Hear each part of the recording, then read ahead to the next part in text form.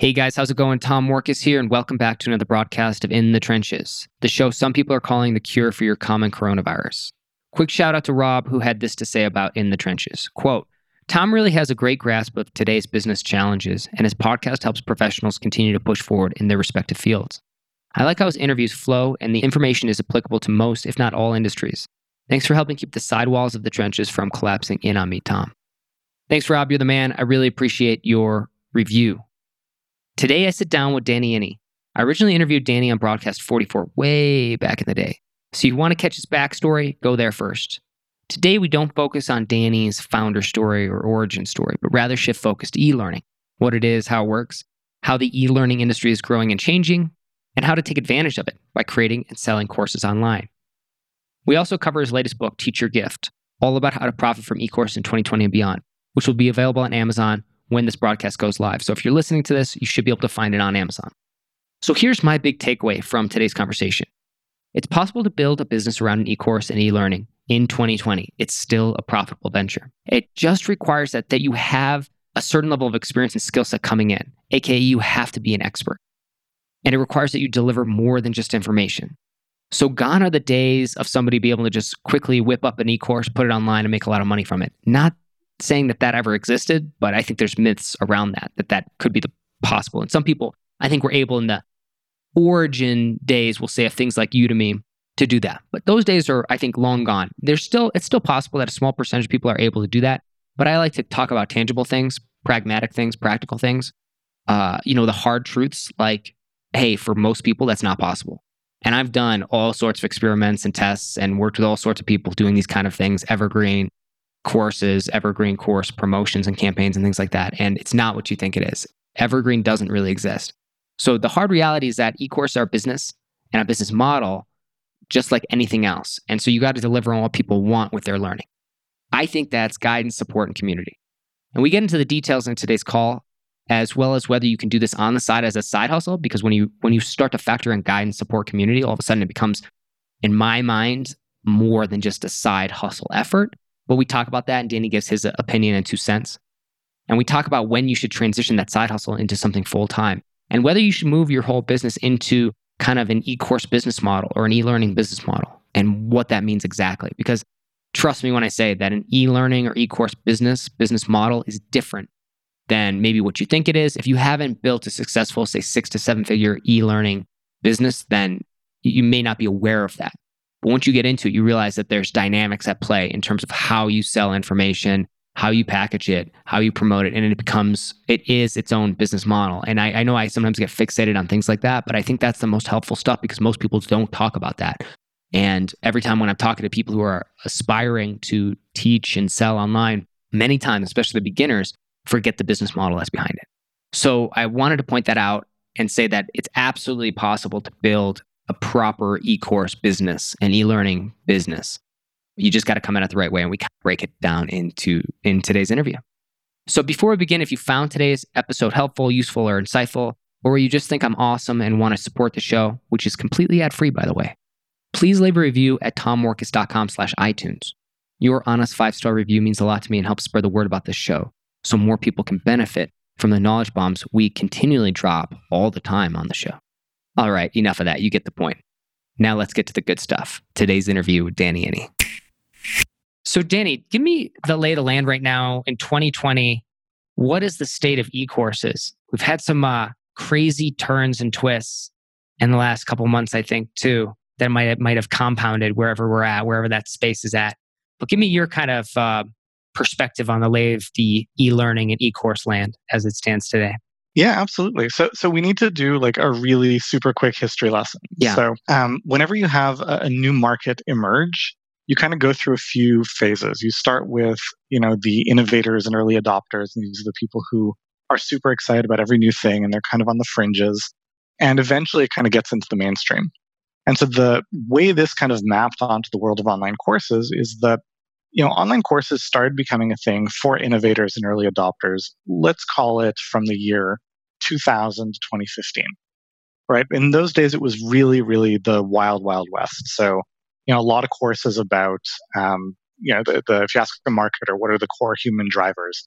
They'll say, making money, financial security. They'll say love, relationships, and dating and that kind of stuff. And they'll say health and wellness. So getting paid, getting laid, staying alive. And so back in the day, like a lot of the courses were very on the nose in those areas. So very high dollar, very expensive, $2,000 for a course, and it's a bunch of videos and a membership site. And that went on for a while, and it kind of gained some steam in the fringes. But if you ask regular people in the world, you kind of stop someone on the street, you say, "Where can I take a course?" They'd say, "Well, I guess a university, a community college." Like this was operating outside of most people's reality. And because it was nascent, because it was on the fringes, because people still didn't know really what they were doing, for all of those reasons, because you were talking to an audience of innovators, early adopters who tend to be impulsive buyers, there was a disproportionate amount of cost relative to the value that was being received. Over time, people started getting frustrated. There were a lot of people who bought courses, but it was an aspirational purchase. They didn't do anything with it. They didn't get results. They weren't happy with that. There were a lot of people who bought courses, and the courses just weren't so great. So there was this growing disillusionment in the space, and it was slowly starting to become more mainstream aware. Then we get to the second phase where if you look at, let's call it 2015, 2016 to like 2020. So up until pretty recently. And that's when the mainstream world started to wake up to the idea that online courses were a thing. And this is where a lot of venture capitalists were putting tons of money into software companies in the space or content companies in the space. So, Udemy raised a ton of money, and Creative Live raised a ton of money, and Coursera raised a ton of money, and a whole bunch of them. Lynda.com was acquired by LinkedIn for $1.5 billion. That became LinkedIn Learning today. So there was a lot of like bringing online learning into the mainstream. And what we saw over the course of that 5 years was this kind of polarization of online courses into two camps. So one camp was information, and the other camp was education. So very quickly, kind of the distinction. If you look at the offline, bricks and mortar world, the archetype of information would be a book in a bookstore. So think about that experience. You go to a bookstore, you find the book that purports to contain the information you're looking for, take it off the shelf, take it to the register, you pay for it, not a lot of money because information is cheap, right? So you're paying for the printing and the labor of putting it together and the warehousing and the inventory. But the amount you're actually paying for the ideas in there for the information is pretty small because the cost of reproducing those ideas is minimal. So you pay not a lot of money for that information. And once that transaction is complete, once you walk out of the bookstore, you're on your own. Nobody owes you anything, not the author, not the bookstore owner, not the publisher. What you do with that is completely up to you. And that's the experience of information. Now, education, in contrast, think more like a university course. Now, university courses cost a lot more money, in partially because of market forces around educational inflation and all that. And, that's a whole different conversation that I'm happy to have if you want. But also in part because it takes a lot more to deliver that course. There is infrastructure. There is the room that you're in. There is everything that goes into the experience. There's the campus. There's the salary of the professor and the teaching assistant. So there's a lot that goes into that. And, you still have a responsibility to show up and do the work. If you don't do that, then you're not going to get anything out of it. But if you show up, if you do the work, if you do your part, it is reasonable for you to expect the teacher, the institution that is behind that course, it's reasonable to expect them to show up and do their part as well. So your success is a partnership. And so if we come back to the world of online courses, we saw this kind of polarization where courses that were information only, right? Essentially, they're like a glorified book in video or multimedia form, right? Those courses, the prices on them were being pushed down dramatically, right? Those were the courses you'd find on a place like Udemy, where the average course is, 50 or 100 or 150 bucks, discounted 90%. And then on the other end, you've got the real education courses where people are continuing to be willing to pay a premium, $1,000, $2,000, $3,000, but they expect a lot more. They expect support, they expect coaching, they expect what it will take to get them to the finish line. And that was kind of the growing up period. And as we came into 2020, this landscape just came into its maturity. All online courses are suddenly things that people are thinking about in the mainstream. And now, of course, as we record this, we are right in the middle of a global pandemic, right? Businesses are shut down, schools are shut down. And a lot of the resistance that people had to, no, I don't want to do things online. I want to, there's a value to in person. A lot of that resistance has fallen away by necessity. So in the last 6 weeks, we've seen, a multiple, X-fold growth in the interest in adoption of online courses. And a lot of people are asking, what's the world going to look like after this? And there's this really interesting study that was done, I think, in the UK, where they had, they've got a big public transit system, and there was a closure of some of the metro stops because they were doing, I don't know, repairs or something like that. And using phone data, smartphone data, they were able to see where people go on their commute. So, of course, the metro stops are closed, so everyone who passes through there has to change their commute. But when those stops reopened, 90% of people went back to their old commute, but 10% of people stuck with the new commute. It turns out they'd been following this like less than ideal process, maybe for years, maybe for decades, until they were forced to try something different. Now, we're usually relatively good at plotting a course. How do we get from here to my office or whatever it is you need to go? But when there is something new or unfamiliar involved, we can be very reluctant. And so there are people who were resistant to the idea of online courses because it just wasn't optimal for what they were trying to do. But there were also a lot of people who were resistant because it's new, because it's unfamiliar. And now that they've been forced to try it, and a lot of people are finding out that actually, hey, this is pretty good. We can do pretty cool stuff with it. I think we're going to see a lot of this increased demand will stick. So that's kind of where we are. That's the lay of the land in like 5 minutes. Does that change the dynamic then of where you should put your time and energy when it comes to, say, creating a course? And what I mean by that is like knowing that these premium style offers, the really expensive ones that we're kind of like accustomed to and used to seeing, knowing that that can work for sure. Is that the direction we have to go? Or is there a place for smaller courses, simpler stuff that doesn't involve coaching, community, et cetera? Maybe kind of break it down for us in that perspective, and like, so that people who are listening can think about like maybe the business model behind this. Because I think a lot of people don't realize that e-course, like an e-course business model, a lot of times does necessitate membership or things like that, or it can often. I feel like it does. A lot of people I work with, and then like higher level masterminds and things like that. But can you maybe give us some insights in terms of how you view like the business model of e-courses, or how it could supplement maybe an existing business, and how you kind of, I guess, unpack that problem? Yeah, so I love that question because, there is complexity. In the early days where you could sell essentially very little for a lot and traffic was cheap, you could build, it's generous to call it a business when really it's based on loopholes and things that aren't going to last. But you could build a viable income stream, selling a digital only, set it and forget it kind of experience and make a ton of money. But, that was a moment in time. That's not how things work right now. There isn't a massive opportunity. There is, but it looks different. So let's start with the passive income fantasy. Yes. And why it's a fantasy. And because it's not a fantasy for everyone, but it's a fantasy for most people.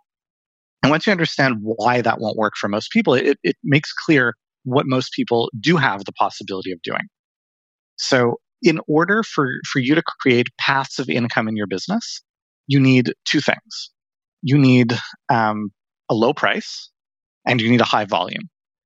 And let's unpack why you need both of those things. You need a low price because if it's a high price, it's not passive, right? If you want to sell someone something that costs thousands of dollars, there is labor and interaction and effort involved in the sale process, right? Most people, most normal mainstream buyers are not spending that kind of money on an impulse or on a whim. So if it's a high price, it's going to be work to sell. And if they spend that kind of money, they're going to expect a lot in the delivery. They're going to expect transformation, as we just talked about. So maybe that's accountability, maybe it's support, maybe it's coaching. So if it's a high price, it's not passive. Now, why do we need a lot of volume? Because if it's got to be a low price, if you multiply a low price by a small number, it's just not much income. So for it to be a meaningful amount of passive income, it's got to be a low price and a high volume. So then the question becomes, where do you get the high volume? Where will those customers come from? And this is the business model challenge that the idea of a low-priced course creates for most people, which is it's hard to acquire customers. So really, back of the napkin math, if you want to figure out what you can afford to spend to acquire a customer, you take your retail price and divide it by 3. So obviously, there's a lot of like edge cases and situations that are a little bit different, but by and large, in the online course business, you can take your retail price and split it 3 ways. A third of the retail price goes to fulfillment. Right? So if you pay $1,000 for a course that I'm selling you, then I can spend $333 on the workbooks that I'll send you in the mail, and the little gift that makes you feel good about being my customer, and the money I pay to the coach who's going to support you, and all that kind of stuff. So a third goes to fulfillment. Another third goes to contribution profit, which is, paying off your overhead expenses and if there's enough of it actually being profit in your pocket. And that leaves a third for customer acquisition. Now, if it's $1,000 course, you can spend $333. That's a fair amount of money. You can do interesting things. You can run ads. You can pay a salesperson. You can afford to spend money to acquire a customer. But if it's a low price course, and we're talking about like $100 course, maybe even less, a third of that just isn't very much money, and it's hard to acquire customers in a scalable, sustainable way. So you can get around that if you can essentially access very cheap traffic. So if you own the number one search ranking on Google for a super high traffic keyword, and essentially like you've had that forever, you're not going to be uprooted, so you get tons of traffic for free, then great. You can get customers very cheaply. You can sell them something cheap. It can be passive. Right? If you've got a giant email list because you've built it over the course of decades or because you're an internet celebrity or whatever it is, same thing. Right? That's the Kylie Jenner strategy for building a successful business, right? She built Kylie Cosmetics to I don't know how many $1 billion in revenue because she had all these million followers who are already following her. She didn't have to pay to acquire those customers. They kind of came built in with her brand. So if you're coming from this place where you can access, massive cheap traffic in a way that gives you like a really substantial unfair advantage, then you can do the passive income route. But if you are building a real business that is not dependent on one of these unfair advantages, if you've got to acquire customers one by one, then you need to be able to do it in a way that's cost effective. And so it's very hard to make that math work and have it add up to a lot if you're not selling a course for a premium. And I like that opportunity better. Because if you're going to go in at that very, very low price mass market kind of range, there's going to be a ton of competition, right? That's where, celebrities are teaching courses on masterclass, right? So imagine as a case in point, let's say that you are a screenwriting instructor, right? At $100 for a course, you're competing with Aaron Sorkin, who wrote The West Wing and A Few Good Men and is on masterclass. And it's very hard for someone who doesn't have Aaron Sorkin's credentials and the masterclass production budget to compete with Aaron Sorkin and masterclass. But there's an opportunity that's opened up because Aaron Sorkin is on masterclass. He is doing the heavy lifting with the whole masterclass infrastructure, along with Coursera and Udemy and all these other places. They're doing the heavy lifting of letting the budding screenwriters of the world know that, hey, I can take online courses and I can learn about this. So they find masterclass, they take Aaron Sorkin's course, they enjoy it, they learn some stuff, but that kind of content is more edutainment than education, right? You can learn stuff and it's interesting, but nobody expects to become a good screenwriter by watching a bunch of videos. And so when they've gone that far, and now there's all these people who are suddenly aware of the opportunity, they say, where can I go to really deepen my knowledge and skills, right? Where can I go where I'm going to get coaching and support and really level up my abilities? And Aaron Sorkin's not going to do it. He's busy writing scripts, right? He doesn't have that energy or attention or bandwidth. He has other things to do. But that's where the aspiring screenwriting instructor who's got solid credentials and is good as what they do, but don't have that celebrity cachet or reach, they can say, I can work with you. I can take you from where you are at to a whole new level. And it's going to cost you a few $1,000s, but you're going to get more than your money's worth. It's going to be totally worthwhile. So that's how I tend to think about the business model. And you can also build lower price type courses, not for the purpose of selling. Or not selling as a core offer. You could make them part of your marketing, so it makes things more streamlined as you get customers in the door. It can be part of service delivery. It can be an add-on, right? Like basically the equivalent of would you like fries with that? So you're already getting the customer the way you would for your business anyway, but you're adding additional revenue. And that can be substantial, right? When you think of the add-on, you think often small numbers, but it doesn't have to be small numbers, right? A great example of this is Walt Disney. Right, the Walt Disney business, it's fundamentally a movie business. That's the core business. But the parks, which are an add-on, right? Did you really like seeing Frozen? Well, why not come and meet Elsa in person at the Magic Kingdom or whatever? That's an add-on. It's the equivalent of would you like fries with that? But the parks make up more than double the revenue of the movie studio. So it's a massive add-on, even if it is an add-on. So that's kind of how I think about the business model. Yeah, it's fascinating too. Like, to zoom in on extract one point of that, which isn't business model related per se, but almost like, I don't know, it's just kind of interesting to think about. Because if you don't have the fame, if you don't have the brand already, one of your value propositions is not going to be that, but it can be the time or effort you can put into something. I mean, I feel like when I was getting started and kind of side hustling and building what I was building, that was absolutely like the value proposition. Like, okay, maybe I haven't worked on a ton of stuff yet, but I've done a few and they've been pretty successful, and I can walk you through it. That was when I was doing kind of more implementation. But then when that transitioned into coaching and teaching and through courses, it was very similar because I didn't have the biggest names that I've worked with, but I had a notable track record at that point. But most importantly, I could differentiate myself by coaching, by helping somebody through it. And so this sounds like this is what you would typically recommend somebody look into, like consider that as a portion of their business. Like, I guess my question would be, if somebody doesn't have that built in or would think to themselves like, oh, I'd love to do courses, but I really don't want to do the coaching piece. Do I have to accept that, knowing that there's no other way but the volume play? Like, I think a lot of people aren't realistic with it. It's not that you have to do coaching. Yeah. Yeah, it's not that you have to do coaching, but you do have to deliver a transformation. Right? And so when you go about designing a course, you first of all, you don't want to start with, I know about X, I'm going to teach you about X. You don't want to start with the content. You want to start with the customer and what is the outcome they want. Right. So in the world of education, this is called backward integrated design. So you want to start by asking, when this is all said and done, what do I want them to know? What do I want them to feel? What do I want them to remember? What do I want them to be able to do? Right. So among that is, what do I want them to learn? What do I want them to know? And a second level to that is not just what do I want them to know, but how well do I want them to know it?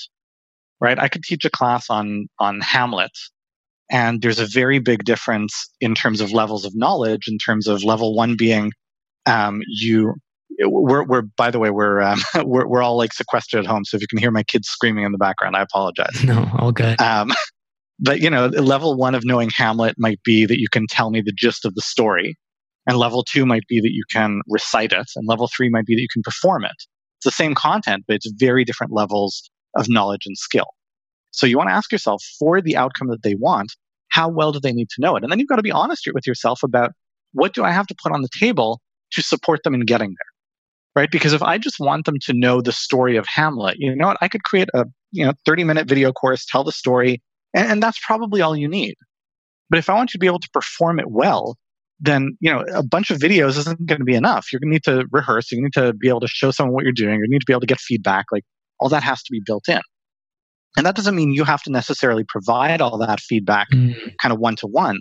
It means you have to resource the provision of that feedback. So you can build that with peer feedback-based structures. You could hire a coach, right? I mean, I run an education company. We have thousands and thousands of students who get very involved coaching. Not all from me, but I have coaches who do it. And that's where, I mentioned earlier the unit economics. So if you can justify a third of what they're paying you to kind of go towards fulfillment, well, on a $1,000 course, that's $333 per student that you can pay a coach to support them. So as long as that math works, it's scalable. Yeah, that's a good differentiation. Good point on the coaching versus more just like the support. And that I didn't want to get that confused, because that is an important distinction. But I think it comes back to the point that I think is the truth and the writing on the wall here, that part of this entails that there is some aspect of that, in terms of like the community and support. And so for people who are interested in doing this, like, just because I do have a lot of conversations with people, and some people are like, oh yeah, it's that kind of that pipe dream a little bit, that recurring revenue pipe dream where they don't really have to ever wake up because the course just sells itself and teaches people. And so if you come at it from that mindset, I think you're going to be unpleasantly surprised.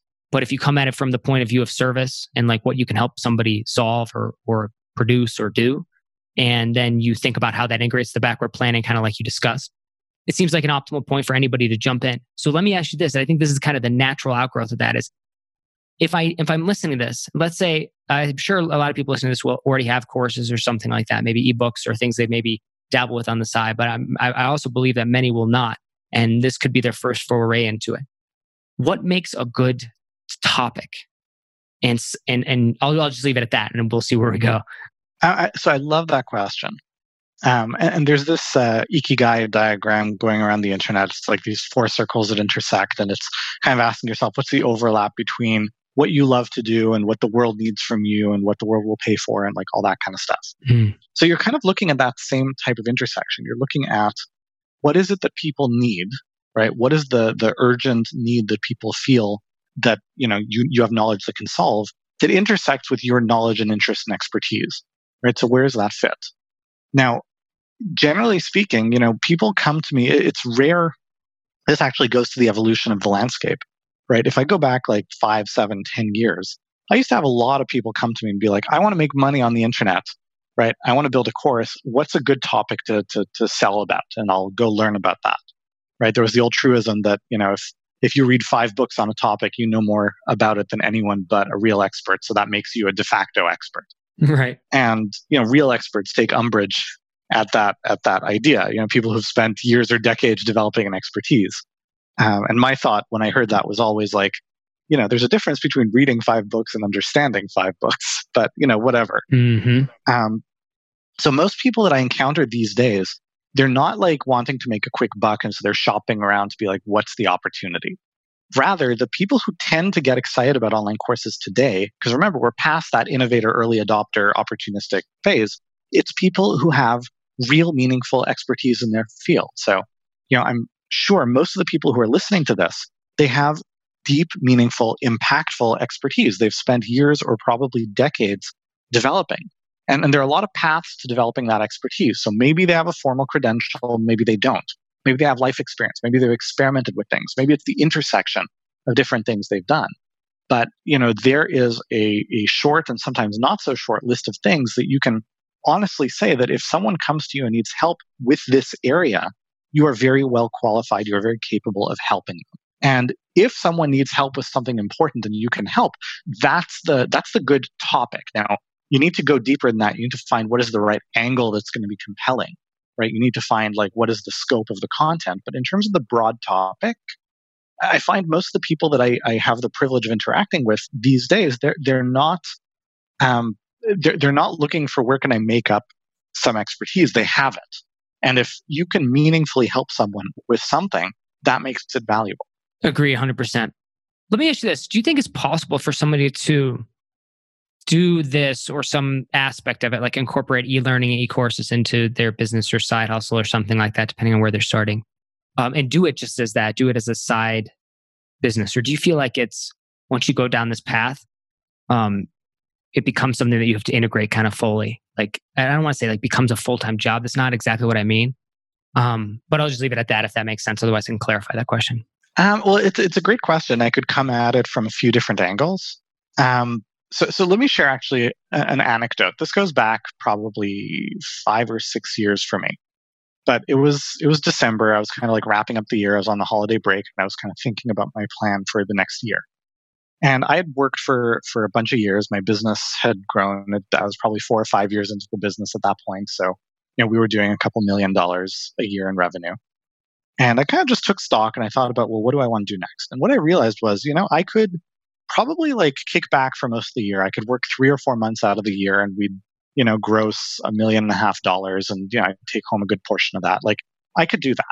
But then I looked in the mirror. I was like, I was in my early 30s. It's like, what am I going to do? I'm going to retire at 30. Like, I'm not done building things in the world. And so I've continued to work very hard because I have bigger ambitions and I continue to do things. And I share that story because, my experience is that it's a lot more work to grow something or to build something from scratch than it is to hold something the way it is. So the effort that you'll make to go from not having a course to having a course, that's going to be work.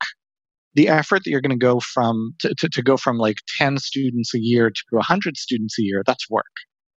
But the effort to say, now that I have 100 students a year, I just want another 100 students the next year, that's a lot less work. So, for a lot of people, they start down this path and they realize they really like it and they find it rewarding and they love the freedom and they love the impact and the leverage and all these things. And so they keep doubling down on it. So, yeah, what starts as a side hustle can very well become a full-time thing. But really, as long as you're self-aware and honest with yourself, you can push at it until you reach the point where you're like, this is all I want. And then you can ease off the gas quite a lot. In terms of, I think this is another sticking point for course creators too, is on the lead front, the lead generation front, and knowing the market and kind of knowing that it's kind of, we'll say, matured a little bit. What do you think works these days in terms of like, well, I guess I could say just lead generation, broadly speaking, And then maybe if you want to zoom in on any kind of practical tips and tricks or anything like that, I don't want to say tricks, but anything that might be working these days, like current events. And I'll just give you one example. Like for me, what still seems to work is the right kind of partnerships, like affiliate type stuff, partnership driven stuff. But I've been doing that for so long, my brain just kind of gets it. Whereas like pay traffic, I never quite mastered, and some of these other sources. I know some people who are just killer at social media.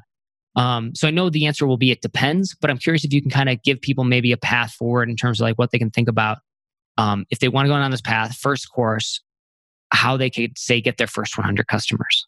Yeah, sure. So you're right. It does depend, but let me give some context around that. Um, there's a tendency, and by the way, you mentioned buying ads and paid traffic and all that. That's something that I've never spent a lot of effort on either.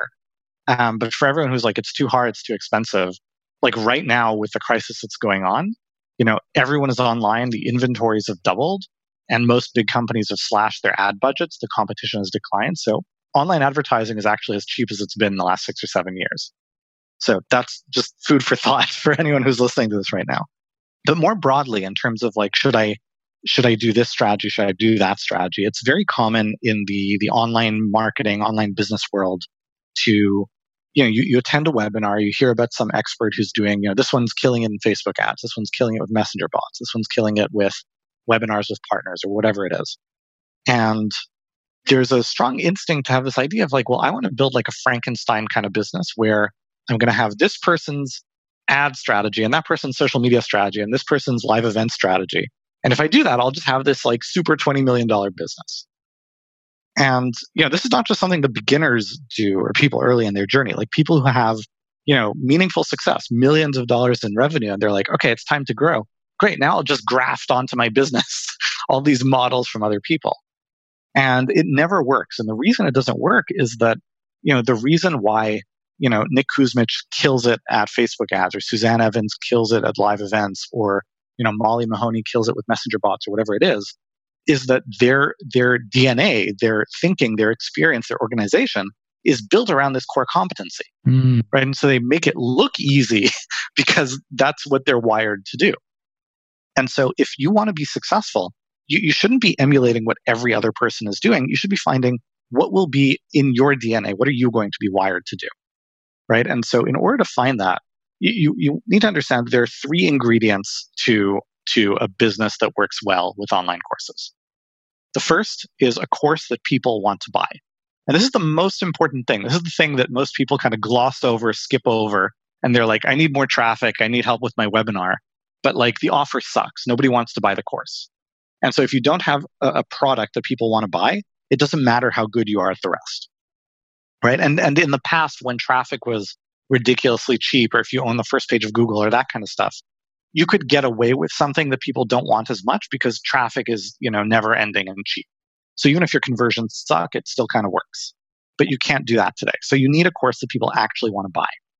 Presuming you have something people actually want to buy, you need one lead source that works really well and one conversion path that works really well, right? There's all this talk about multiple streams of income and lead sources coming from all directions. That's nonsense. You don't need a million of these. You just need one of each that works really well for you.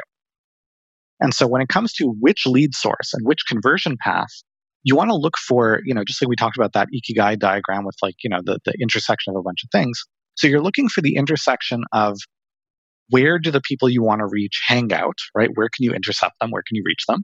Are they on social media? Are they aggregated on the lists of influencers in your industry? Do they show up at certain live events or networking opportunities? Do they hear people speak from certain stages? Are they on social media? Do they read certain publications, et cetera, et cetera? You want to look at what aligns with your strengths and your interests. And that's not quite the same as staying inside of your comfort zone, right? Presumably to get a result you don't already have, you're going to have to do something that you're not doing yet.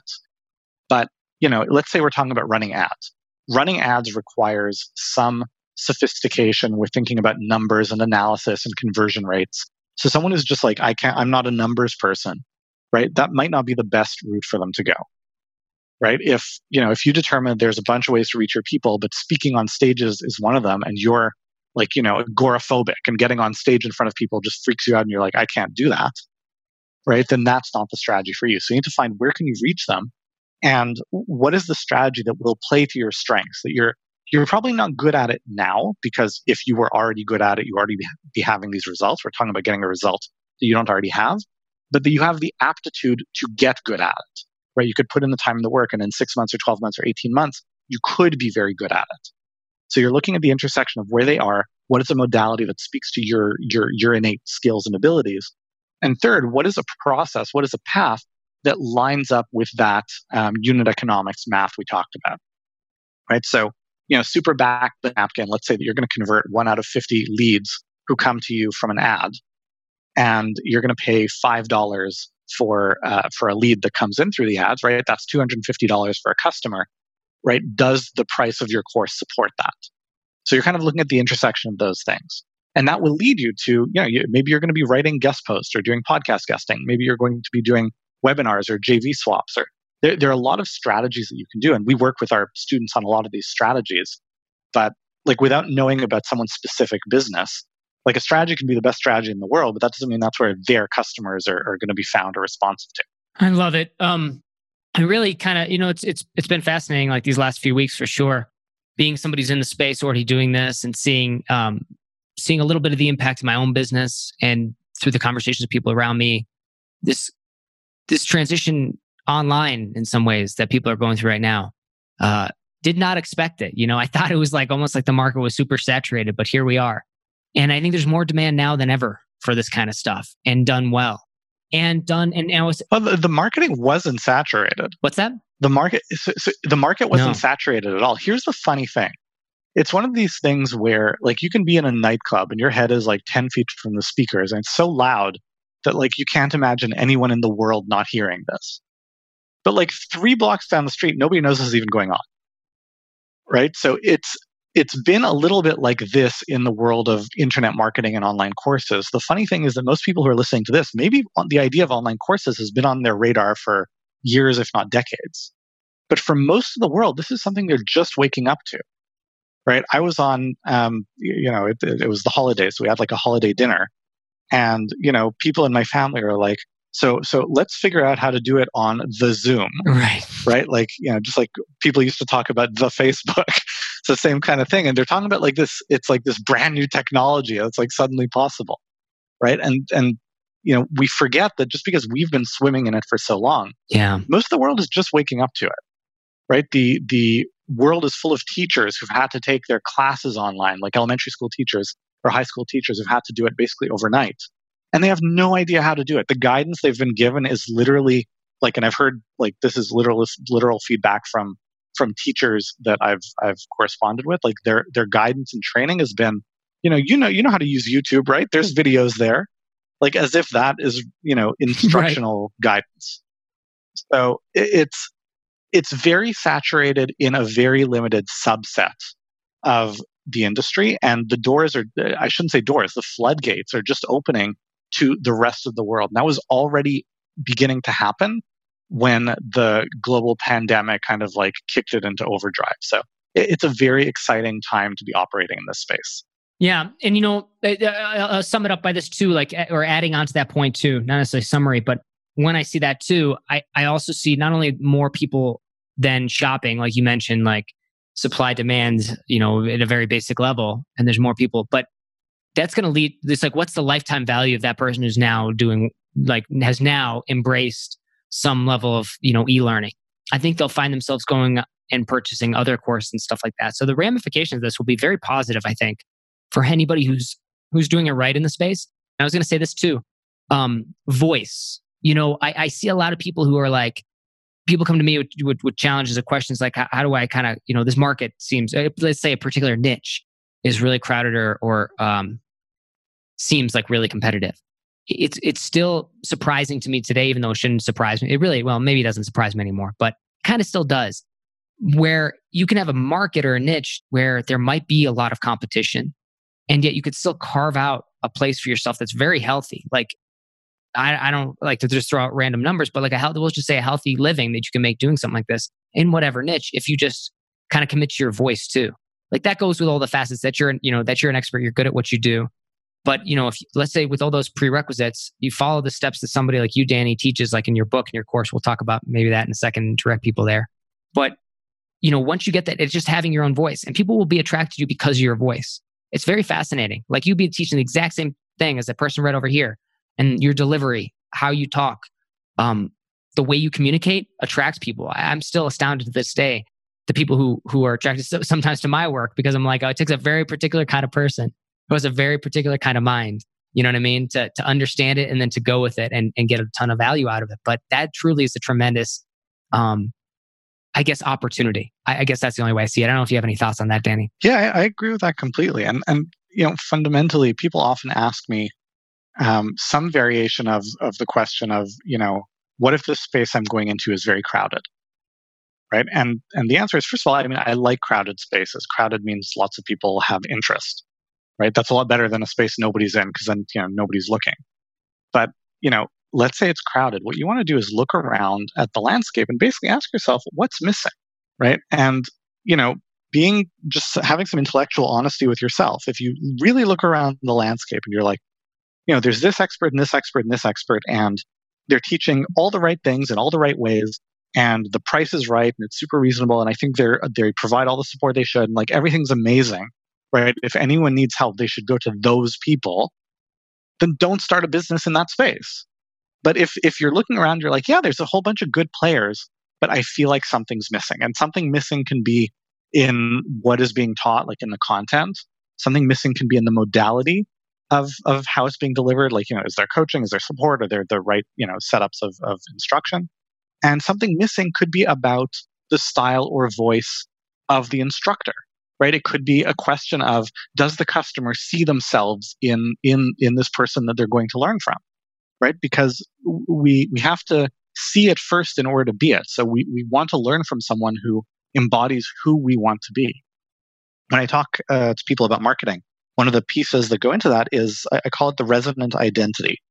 And the resonant identity is about the intersection of these two kind of semi-opposing traits. One is aspiration. Right? They look at you and they say, you're who I want to be when I grow up.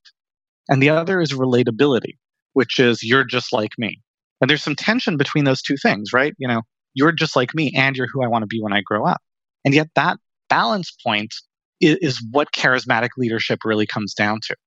And so if people are in your industry and they're looking to learn things, and they're good instructors, they're good teachers, there's good content, but they're not finding someone who they want to be when they grow up and just like them. Right? And you should know, because, presuming you're just like them, you should have the same frustration. If you're looking around the industry and you're like, there's nobody who speaks to me, content notwithstanding, then that tells you something's missing. And that is a gap in the market. I love it. And it should just get everybody's minds kind of open to, I think, the possibilities here. So I highly recommend looking into all this. I guess the ultimate question now is going to be like, okay, I'm pumped up. I'm hearing this. What next? What now? So Danny, where should people go to find you, connect with you, learn more about you? Tell them a little bit about the book too. I think that's a great place for anybody to start as well. Yeah, and thank you for asking. So, like Tom said, I've got a new book that just came out. It's called Teach Your Gift. And I basically wrote this book because I'm having more and more conversations with really great qualified experts who are thinking, I think it's time for me to get online, build an online course. And then as I go into the conversation with them, it kind of becomes apparent that they're working from a playbook that's like 5 years out of date. And so I wrote the book to kind of set the record straight. This is not where things were 5 years ago. This is where things are now. This is what works now. So the book is called Teach Your Gift. You can get it on Amazon, paperback, Kindle, whatever. But we're also giving away copies for free during a limited window. So depending on when you're listening to this, you might have to go to Amazon and spend like $10. But if you go to teachyourgiftbook.com, you'll see, what's the best opportunity available, including probably, or hopefully at least you can get a copy of the book for free. And if not, it'll point you to the next best thing. Teachyourgiftbook.com. I love it. Danny, thank you so much for joining us on In the Trenches again. It was a real pleasure. Tom, it was my pleasure and my privilege. Thank you for having me. And thank you to everyone who's been listening. And that wraps up another broadcast of In the Trenches. If you enjoyed today's episode, please leave a rating review. Just go to tommorkes.com/iTunes, and that'll take you to iTunes where you can leave a 5-star rating review. And that really helps spread the word about this podcast. And finally, if you need help growing your online business or generating new traffic, leads, and sales at a profit, reach out to me at tom@tommorkes.com or head over to the website tommorkes.com and sign up for the free newsletter. That's it for today. Stay frosty.